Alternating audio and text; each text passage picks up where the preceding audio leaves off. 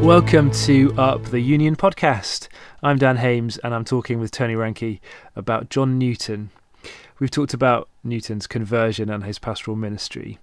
Tony, do you think there is a central message or theme to Newton's life and his work as a pastor? Yeah, I think the subtitle of my book, "To Live as Christ," I think that's really the theme and the heart of Newton's pastoral counsel. He understands that we're saved by Christ, yes. We're also sanctified by Christ. So the more glory of His that we behold, the more that we behold the glory of Jesus Christ, we're being changed from one degree of glory to the next.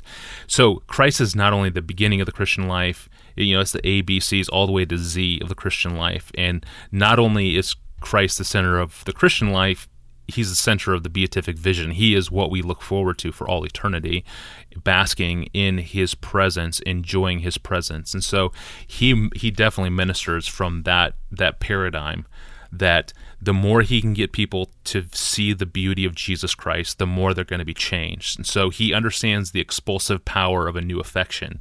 And a number of the people that he reads are very clear on this. Newton has a number of lines in his hymns that essentially talk about the expulsive power of a new affection. So the more Christ you can get into somebody's soul, the less power sin has in that soul.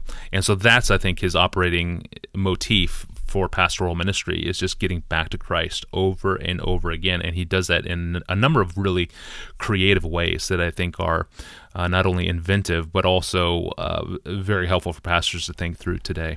Could you give us some examples of that maybe? How does this very Christ-centered way of pastoring express itself? Yes.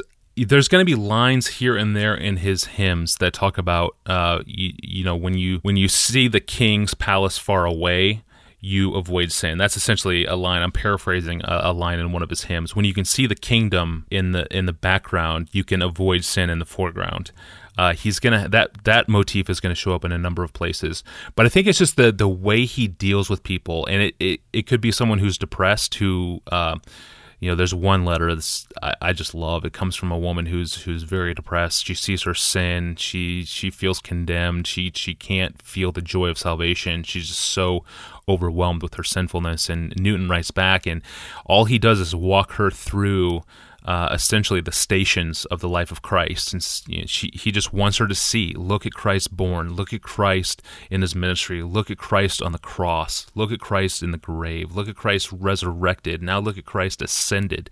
And so he just takes her through the life of Christ so that she can see again the glory of who this Savior is. And I think that's just one of the things he does over and over again. But it doesn't matter what the sin is, it doesn't matter what the situation in life, that's always going to be the need of the Christian life, is for Christians to recapture again the glory of who our Savior is. And one of the ways that he does this, I say he's kind of inventive in this way, and one of the ways he does this is he doesn't focus a lot on theological categories such as justification or righteousness.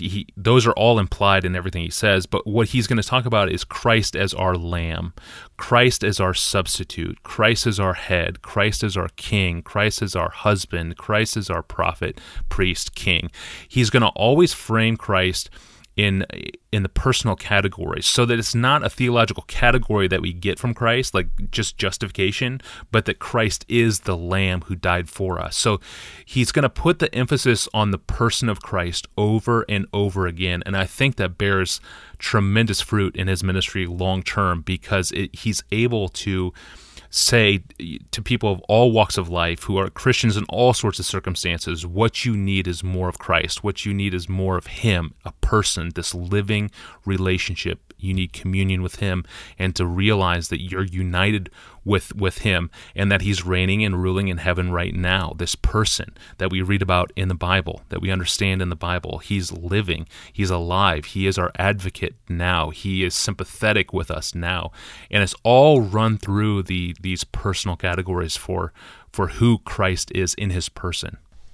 Tony, just as you say that, I wonder if there is some relevance here for the contemporary debates around the issue of sanctification. I think some of us maybe want to emphasise our justification for growth in holiness in the Christian life, and some of us want to emphasise discipline and good habits for growth in holiness. It seems to me, though, that Newton is emphasising the person of Christ and our relationship with him. That seems to be a kind of refreshing voice and a slightly different take on the whole issue. Exactly. I think it's what 1 Corinthians 1:30, where Paul just runs all the categories together. Christ is our righteousness, our justification, our sanctification.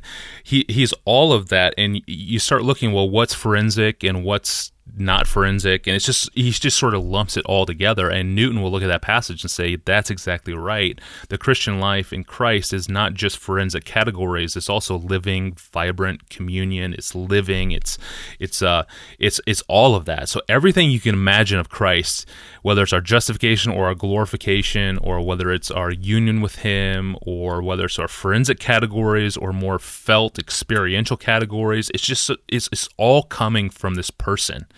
And so Newton doesn't have any problem with, well, is this passage forensic or is it non-forensic? He's just going to throw it all together and say Christ is all of this. I mean, he is the sun in the solar system, and the sun in the solar system can, provide life for 7 billion people on one planet. I mean, there is sufficiency in this sun for everything we can possibly imagine. And so you're exactly right. I think Newton has just a more robust understanding of sanctification than just hitting reset and going back to justification over and over again. It's going back to the person of Christ, looking forward to Him, looking forward to the forerunner who has paved the path for us and who is leading us towards His presence. Brilliant stuff. Thank you, Tony, so much. Make sure you tune in again next time for Up, the Union podcast.